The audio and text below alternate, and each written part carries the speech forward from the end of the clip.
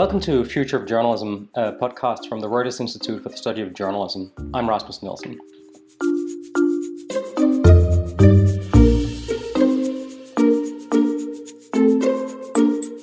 Should platform companies have the power to ban leaders like Donald Trump? And what, if anything, will the steps that companies such as Twitter, Facebook, YouTube, and others have taken in recent days mean for the future of online political speech across the world? I'll discuss these issues with our guest today, Nikhil Pabba. Nikhil is a journalist and digital rights activist and founder, editor, and publisher of Medianama, a site that covers digital technology and policy in India. He also started the Save the Internet campaign in India, one of the largest grassroots campaigns for net neutrality ever, with more than 1 million participants, and is co-founder of the Internet Freedom Foundation. Thanks for joining us, Nikhil. Thanks for having me on, Rasmus. Just one clarification. I'm no longer with the Internet Freedom Foundation, but yes, I did help co-found it. It's a man wearing many hats, but sometimes not all the hats he has worn. So let's just quickly recap some of the key steps that different platforms have taken in recent days in response to the Capitol Hill riot in the United States. January 6th at 4:17 p.m. local time, 4 hours after he had encouraged his supporters to march on the Capitol, resulting in hours of violence and 5 deaths, President Donald Trump tweeted a video telling his supporters in D.C. that they have to go home now, but also reiterating his false claims of a rigged election, the nominal motivation for the riots. 10 minutes later, Twitter removed the ability to like, reply, or retweet the video due to the risk of violence. This decision started an avalanche of escalating content moderation decisions across the tech industry. Facebook removed the post from Trump's page little more than an hour later. YouTube followed suit a few minutes after Facebook. And that evening, Twitter, Facebook, Instagram, and Snapchat all introduced short-term locks on the president's accounts. The day after, Twitch, TikTok, Reddit all took similar steps, and Facebook extended the block on Trump's account indefinitely. Twitter then permanently suspended Trump's account, even as companies that may never have imagined that they would have to take a stance on elected officials and others inciting a violent attack on the US Congress, including the exercise equipment and media company Peloton, which has blocked the Stop the Steal hashtag from being used or created within its apps, were confronted with the reality that all platforms are, at least sometimes, political platforms. Conservative politicians, right-wing talk radio stars, and Fox News hosts increasingly protested what they saw as censorship, and some of them increasingly turned to Parler, an alt-tech microblogging and social networking service which has grown its user base to an estimated 4 million active users in the aftermath of the 2020 US election, and is popular with, among others, some Trump supporters, conspiracy theorists, and right-wing extremists, as well as conservative politicians, influencers, and media figures. Parler, however, was suspended from Google's Play Store on January 8th. Apple took a similar step January 9th, followed by Amazon Web Services removing Parler from their cloud hosting service. This resulted in Parler going offline entirely January 10th, drawing further attention to the power that private for-profit platforms, especially the biggest ones, including Facebook, Google, Apple, and Amazon, exercise over political discourse, and provoking increasingly intense debate across the globe about how they exercise that power. Some have applauded the crackdown on Trump and some of his most ardent supporters mobilizing around false claims that the 2020 election was stolen, even though many also characterize these decisions as too little, too late, a position that's also been taken by some in the Indian Congress Party who say that social media companies have allowed this to go on for far too long. But there's also been increasing criticism, including from many prominent politicians across the globe, ranging from German Chancellor Angela Merkel to the prominent Russian dissident Alexei Navalny, who say that they don't believe that private for-profit companies have the right to determine who should and who should not be allowed to speak online. In India, the BJP IT cell head called the decision taken in recent days a dangerous precedent, and one BJP MP called unregulated big tech companies a threat to democracy. Nikhil, you've been observing this process from India, where most of the platform companies have far more users than they do in the United States, but where they have also often been criticized for lax enforcement of their content policies that the decisions in the United States were based on, especially lax, it seems, when it comes to prominent politicians inciting violence. What do you make of what happened in the United States, and what do you think it means for India and the rest of the world? Rasmus, if you look at the way platforms have behaved over the last many years, it's very clear that they tend to side with power. So whether it is Facebook doing nothing about the Rohingya violence in Myanmar that was being fostered through the platform until the United Nations raised that issue, or it was Facebook, for example, siding with Duterte and allowing hate speech in the Philippines, and to some extent the persecution of Maria Ressa, and incitement of hate against her. Um, and even if you look at in India, WhatsApp not doing enough to contain hate speech, especially targeted at Muslims, given that the ruling BJP party appears to have an anti-Muslim bias, it's clear that platforms tend to lean towards power and effectively not do anything about those people who can hurt them. Now, until Trump lost the election, he was in that same position. He wielded significantly more power than the platforms. If you remember earlier in the year, Trump had also wielded an amendment to Section 230 of the Communications Decency Act, which basically provided platforms with safe harbor. And that removal of safe harbor would have impacted the sustainability of platforms. So as long as there are politicians who have power and can wield it, these platforms won't do much about hate speech and free speech. And Trump was given a free run for a very long time. The moment he lost power, they turned. They felt more confident about these bans because he lost, and because he's probably not in a position to retaliate as of now, because he also doesn't have much support even amongst the Republican Party. So it's essentially the fear of retaliation that at times prevents platforms from acting, and they have the discretion, they have the freedom to choose where they act and where they don't. And now that Trump's out in the cold, his speech on these platforms is at their mercy, just like regular people like you and me. So I think platforms tend to not necessarily be consistent with how they deal with speech. If you remember, for many years, Twitter allowed ISIS accounts to fester on the platform. Let's not forget that for the longest time, YouTube did nothing about white nationalism channels that were spewing hate, until a large number of advertisers, including WPP, Omnicom, and I think Dentsu, all of them came together and refused to advertise on or threatened to pull advertising from YouTube. And I remember this being mentioned on Google's earnings call, that they're dealing with the situation, that they're trying to ensure that these advertisers stay. And that's what they eventually did. They demonetized those channels. So platforms act when they're threatened by those who have power over them.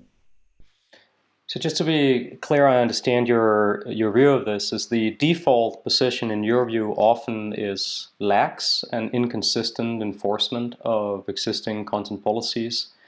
And then we should expect to see enforcement mostly in situations where someone powerful is pushing for it, whether that is commercial interest around advertising or political interest like a government, and mostly enforcement against those who are relatively powerless to fight back or to hurt the company in question. Well, also when they're shamed into it. So when journalists write about these issues, about accounts that haven't been taken down, accounts that may be spewing hate speech, that's when platforms often act on it. So we've seen this especially in India, where there were a number of accounts that were spewing hate speech, and once the press wrote about it, that's when Facebook started taking them down. Especially with an account, the Wall Street Journal did this extremely impactful story about an Indian politician called T. Raja Singh, who had been inciting violence on his channel for the longest time. And it was alleged that Facebook's India head of policy did nothing about it, or rather advocated against doing Facebook banning his profile and his account, because it might lead to repercussions with the ruling party. Now, none of this was proven, and this was based on a report that the Wall Street Journal did, based on sources. But it was post that report that that account was banned. So they sometimes act when the media reports on it, and I think that's where the role of the media is extremely important in highlighting the duplicity of platforms. So I wonder, you pointed the important role of journalism here, but also I suppose there is a question about the role of policy. I mean, do you think that some of the steps we're seeing around President Trump, or some of the examples you provide of journalists scrutinizing the hypocrisy and inconsistencies of policy enforcement, means that we should expect platforms to be more accountable on issues like hate speech and incitement to violence in the future? And I think that's especially important. And one of the things that I've noticed is that some of India's most celebrated women journalists, whether it's Barkha Dutt or Nidhi Razdan, Rana Ayub as well, who tend to be at the receiving end of just some horrifying language and abuse on platforms, especially Twitter. And even despite the fact that these complaints are raised, the platforms really don't act in dealing with either hate speech or incitement to violence. And I think there needs to be more consistent takedowns taking place from these platforms. Now, I know it isn't easy for the platforms. When you have, I don't know how many, 500 hours of video being uploaded on YouTube every hour, when you have billions of updates and messages on different platforms taking place every day, it's obvious that the implementation is going to be inconsistent. But I think there is still, it's important for them, especially with verified profiles and verified accounts, and people who are in positions of power, for them to be more conscious of their activity and activity against them as well. Obviously, I would prefer that everyone's treated with the same kind of, excuse me, the same level of attention and care. But I do understand that sometimes it's not possible for platforms simply given the scale. And algorithms are never going to be perfect in implementing those community guidelines. And even as we've seen in the past, the human moderators are stretched in terms of reviewing this content. So it's not an easy job. I understand that. But when decisions are taken, then there needs to be greater accountability, and the buck needs to stop somewhere. It can't be lost to obfuscation, and platforms can't just resort to templated boilerplate responses regarding banning of accounts or shutting down of accounts for many users.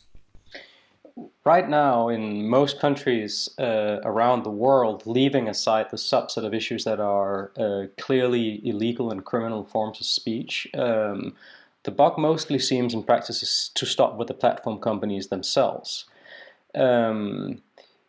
Despite now more than a decade of increasingly intense discussion around the need for greater regulation and oversight of how online speech functions.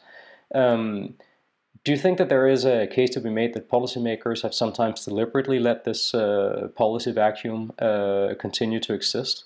That they are sometimes, in fact, interested in a situation where there is no clear regulation of online political speech? I don't think that is deliberate. I think it's just an extremely difficult problem to solve. If you think about it, platforms are essentially private property or private spaces performing an important public function. So I've always held that protecting the platforms that enable our speech is just as important as protecting our speeches itself. And so, it's the safe harbor provisions are extremely important, and they need to be protected so that platforms can go about allowing us to say what we want to say. The other challenge with the internet is that often it's very difficult to distinguish, or even for users, the difference between publishing and communicating. So we tend to publish like how we talk to someone. And in that sense, it's difficult um, to govern this kind of speech because we don't necessarily pay as much attention to it, let's say, as a journalist would or as a media publishing house would. And so, because this is speech in its purest form, without editing, without any censorship from the user, in many cases, do we really want to restrict it if it's not harmful and if it's not incitement to violence and if it's not leading to censorship of someone else? So there are no easy answers here. Now, from a regulatory standpoint, because platforms are again performing the private space is performing a, a public function, they can. There is a reticence from regulators to try and censor them or try and control them because that would lead to over censorship. And we have to be very careful about how we regulate platforms because we don't want to prevent free speech either. And I think the other challenge is that there are platforms that are very, very large, and there are groups and platforms which are very small as well. And they need to be able to have their own community guidelines to be able to enforce the kind of behavior they would want in that community.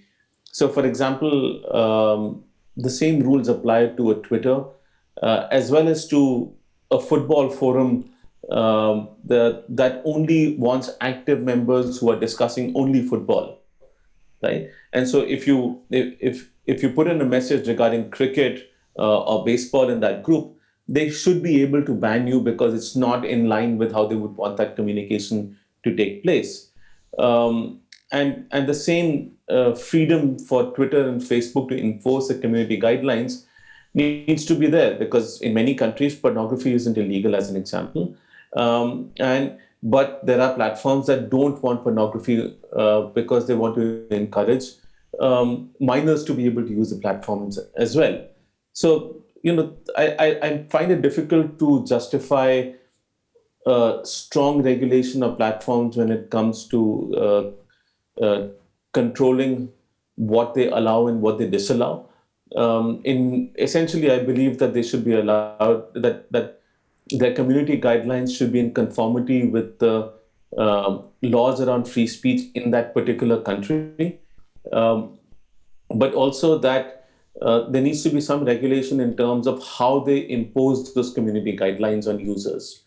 So, can they justify that they've done they've enforced these guidelines on a best efforts basis?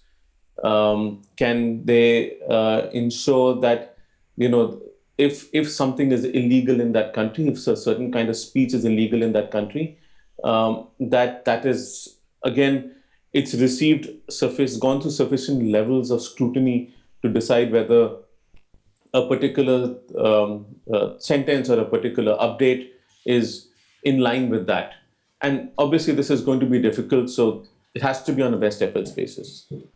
I mean, I think it's worth just highlighting what you point to here and remind listeners that as inconsistent, as limited and imperfect as content moderation enforcement is on platforms, in many cases it still goes well above and beyond what is legally required and is far more interventionist and restrictive than what is legally required.